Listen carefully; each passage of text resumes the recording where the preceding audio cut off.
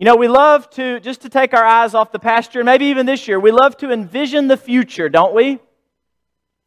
We love to imagine a perfect world and to dream about how we can get there.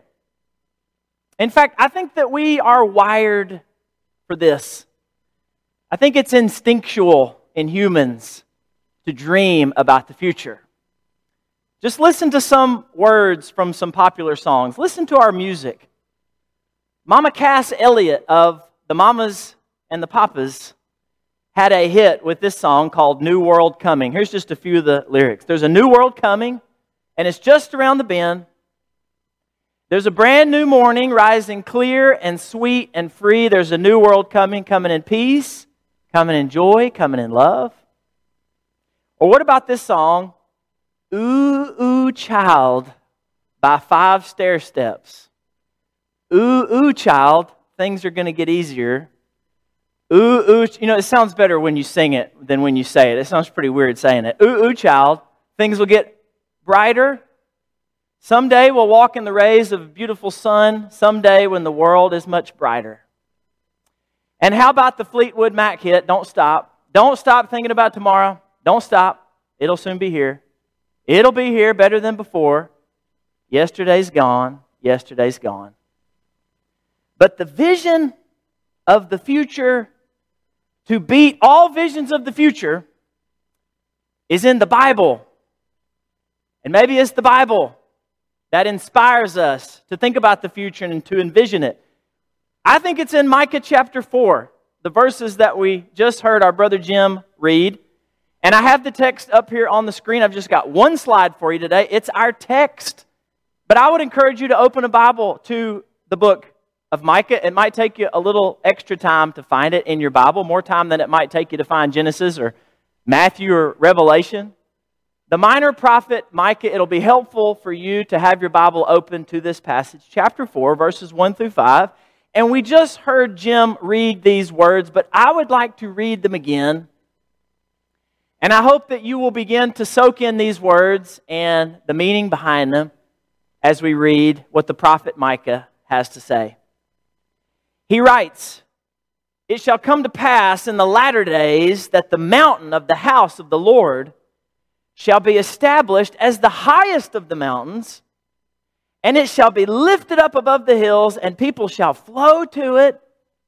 And many nations shall come, and they'll say, 'Come, let us go up to the mountain of the Lord, to the house of the God of Jacob. Let's go, that He may teach us His ways, and that we may walk in His paths. For out of Zion shall go forth the law, and the word of the Lord from Jerusalem.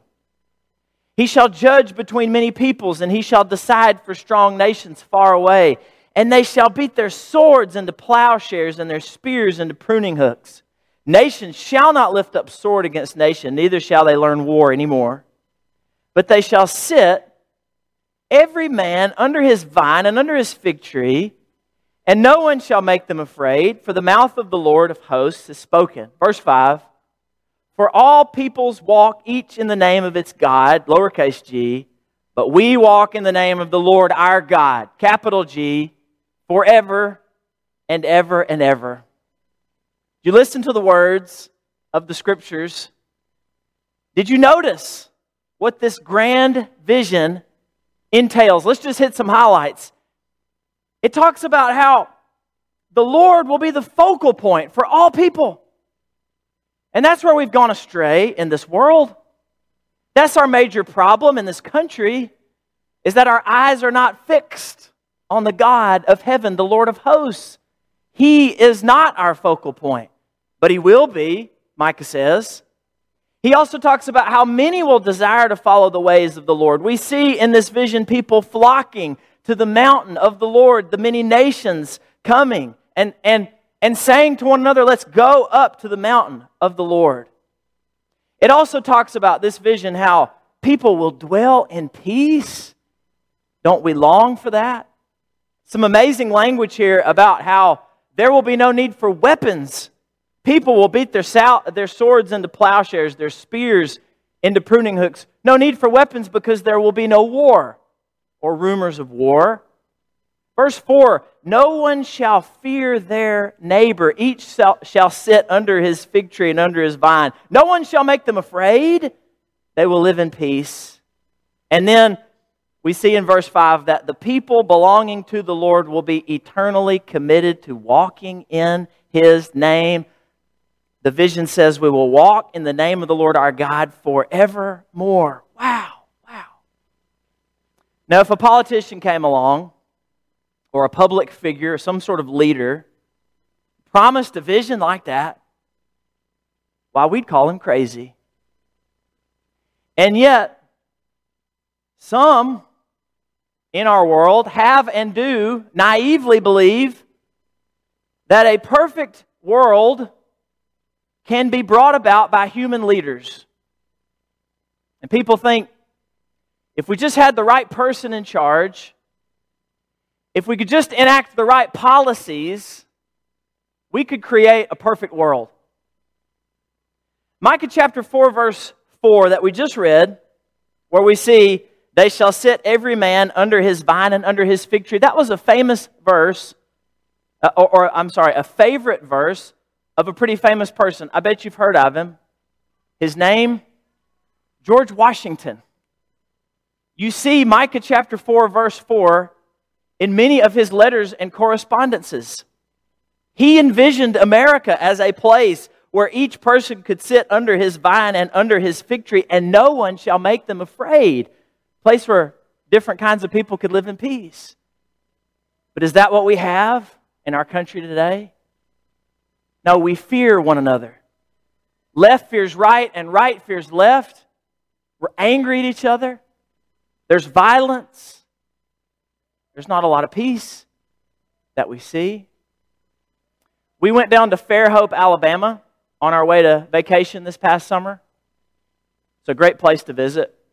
And I read a little bit about the history before we went. It was established in the late 1800s by this group of people that thought that they could create a perfect town, a perfect society. So they enacted this single tax policy in hopes that they could create some sort of utopia. So they thought, if we just had the right economic policy, we can create a perfect place.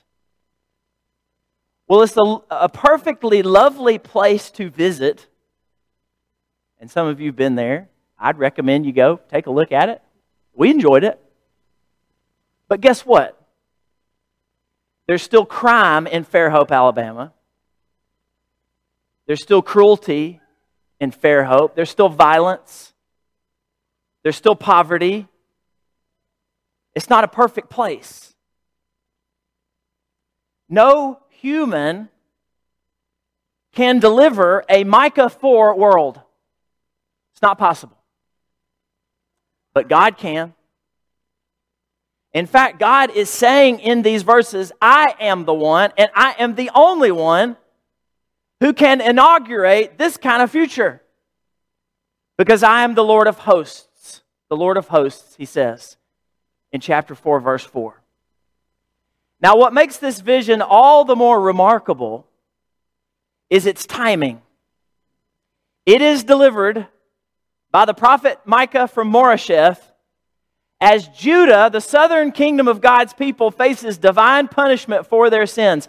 Micah comes along around the same time as Isaiah and says, because you can't get your act together, because you have been disobedient to God, because you have taken advantage of the poor, then there's divine judgment headed your way, and you will not escape it.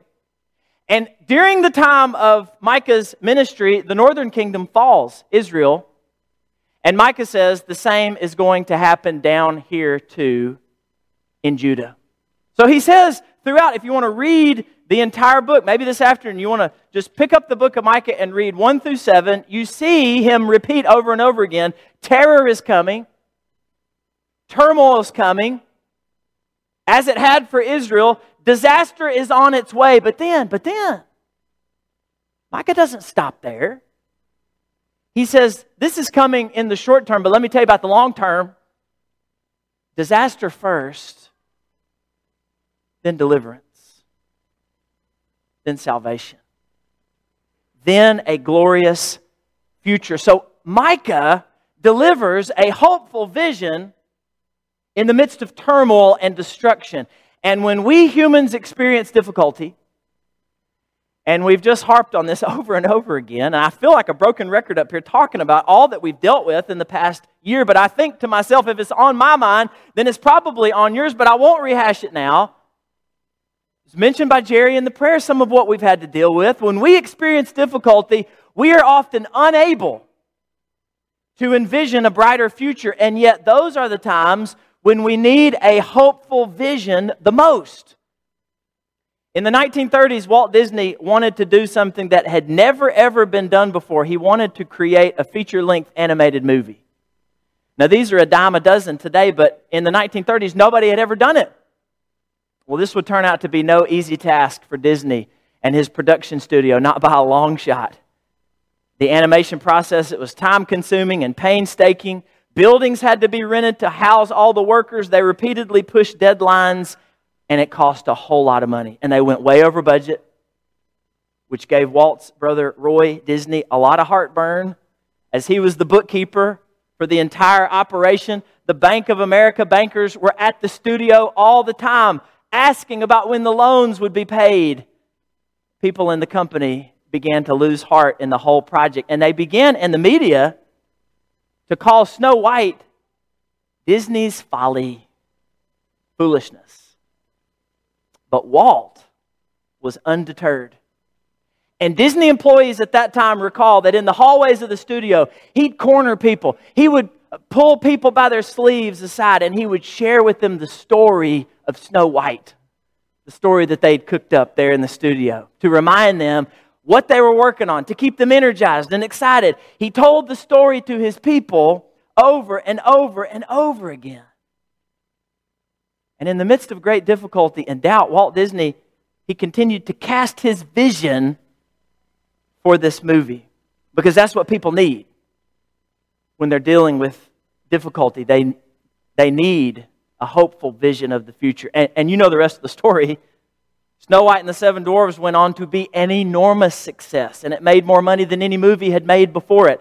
And Roy Disney, by the way, was able to pay off the studio's $2.3 million debt to Bank of America while the film was in its first run.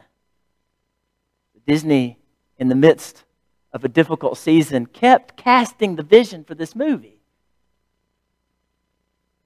And when we're in times of trial and turmoil, that is when we need to be reminded of our future, our glorious future the most. When the deck is stacked against us, when disaster looms, that's when we need for God to remind us of our future. Micah offers us some clues about when this glorious vision that he shares in chapter 4 will come to pass. I want you to listen to what he says in chapter 4, verse 2. I don't have this up on the screen. He says, "But you, O Bethlehem, who are too little to be among the clans of Judah, from you shall come forth for me one who is to be ruler in Israel, whose coming forth is from of old, from ancient days. O Bethlehem." Does that place sound familiar to you? It's the town of David, where King David grew up. But it is the town in which our Lord and Savior Jesus Christ was born, a descendant of David. Micah wrote these words 700 plus years before Jesus came into the world, and yet he can see with the help of God speaking through him, "O Bethlehem, this little insignificant place, from you shall come forth for me the ruler in Israel." A little bit later, verse 4, "He shall stand and shepherd his flock in the strength of the Lord." The good shepherd's coming. Verse 5, "And he shall be their peace." The Prince of Peace is coming. And it is through him that this vision will be enacted. So we learn that this is a vision, what Micah has to share, of what the world would look like if everybody acknowledged Christ as Lord, which is what we desire.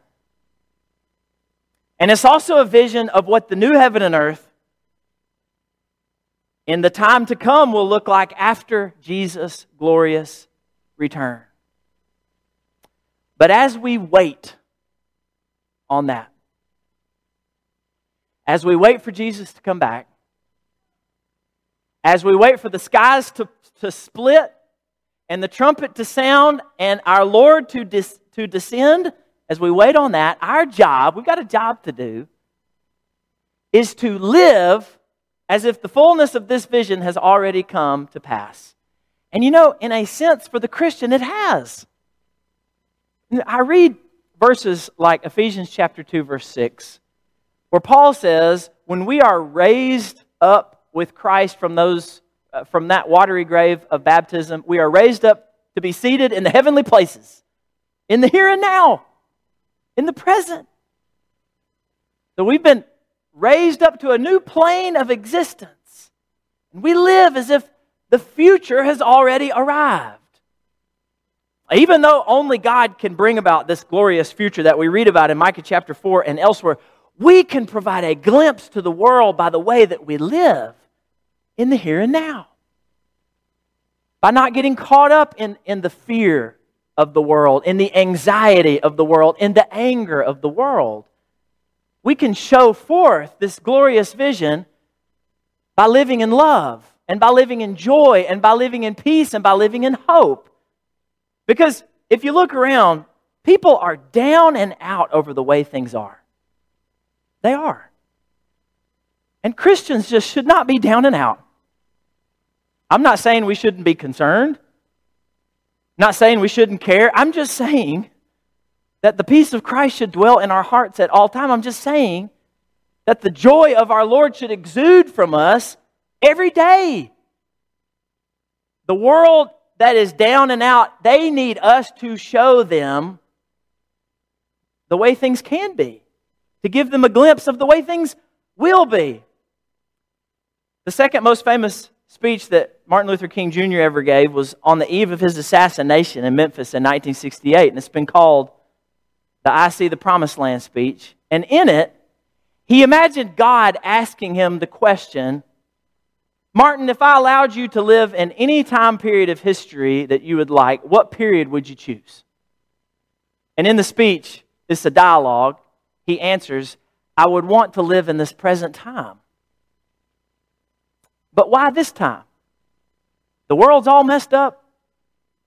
The nation is sick. And King's response was, only when it is dark enough can you see the stars. Now, I really believe that we need more Christians who say, I would rather be alive right now than at any time in human history. This is the best time for God's people to be alive.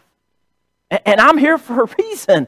And God wants to use me right where I am, in the era in which I live, to shine the light of Jesus' love to the people around me. I wouldn't want to be alive in any other era of human history than right now. And our job right now is to point beyond the present darkness so that people can see the light. They can see the mighty work that God is doing and will do. Does that all sound like too big a task? Does it sound unattainable? Well, let's boil it down a bit. Because catching God's vision for this world that Micah gives us a preview of in chapter 4, I think it begins with catching His vision for His church. Well, let's zoom in even more. For this church, for this family of God's people, for this congregation, yes, we face difficult challenges. But by God's power, our church family here in little old Winchester, Tennessee, can grow healthier and stronger. By God's power, we can be who God wants us to be. So I want to ask you with me to imagine a Micah 4 church. A church with God at the center. A church where we do not allow petty skirmishes and fights about tangential issues keep us from staying united in our focus on God. A church where more and more people desire to follow His will as the masses and the throngs wanted to head to Jerusalem, to the mountain of the Lord. We desire a place here where people are interested in how we're living and what we're teaching and preaching. They long to know the God that we know, the God with whom we have a relationship through Jesus Christ, because they can see a difference in us and in the way that we live and in the way that we conduct ourselves. We have hope in a hopeless world. We have joy in a joyless world. We have confidence in an anxious world. A church where there is peace and harmony among brothers and sisters. Because what a divided world needs is a united church. A church where we're together in love. A church where we love our neighbors instead of fear them.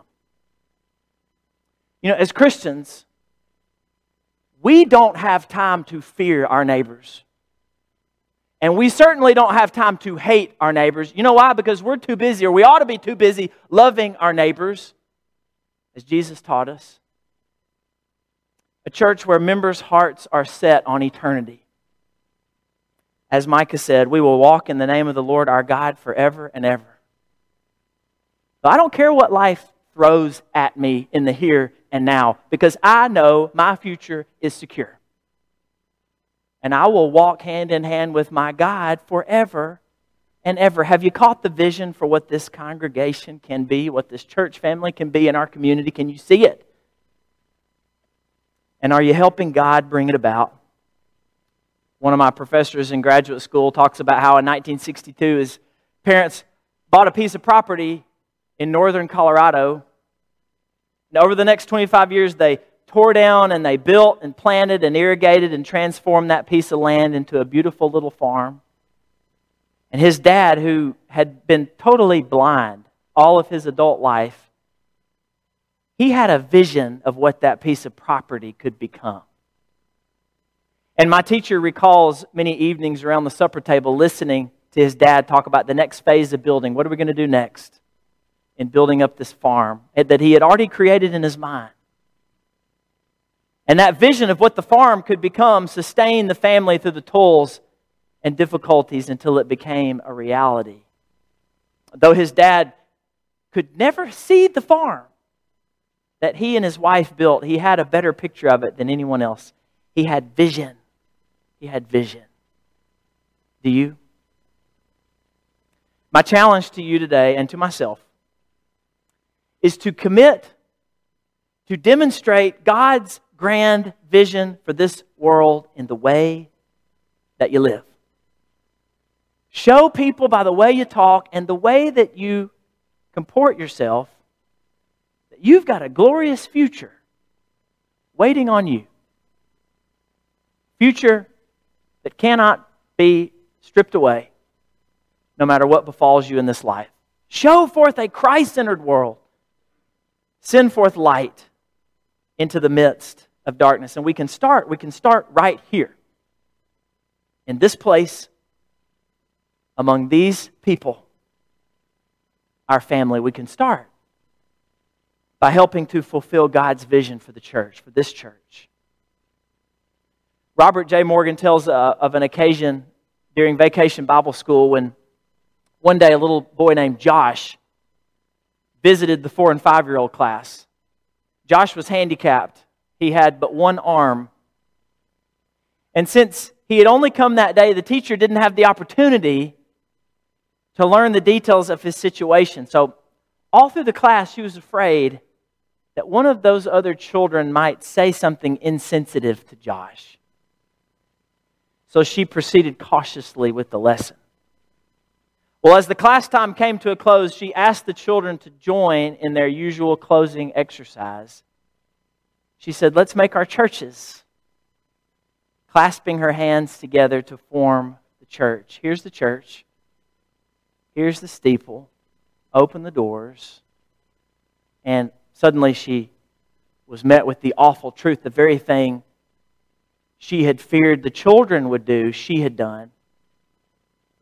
She had made this boy uncomfortable. Well, as she stood there speechless, the little girl sitting next to Josh reached over with her left hand and placed it up to his right hand and said, "Josh, let's make the church together. Let's make the church together."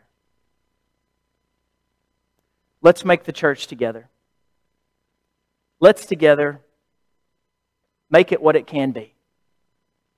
By God's grace and with His help, of course. Let's make it a preview of our glorious future that awaits because of Jesus Christ. I love the final words of Micah. The last 3 verses of the book of Micah, chapter 7, 18 through 20. Who is a God like you, pardoning iniquity and passing over transgression for the remnant of His inheritance? He did not retain His anger forever because He delights in steadfast love. He will have compassion on us. He will tread our iniquities underfoot. You will cast all our sins into the depths of the sea. You will show faithfulness to Jacob and steadfast love to Abraham, as you've sworn to our fathers from the days of old.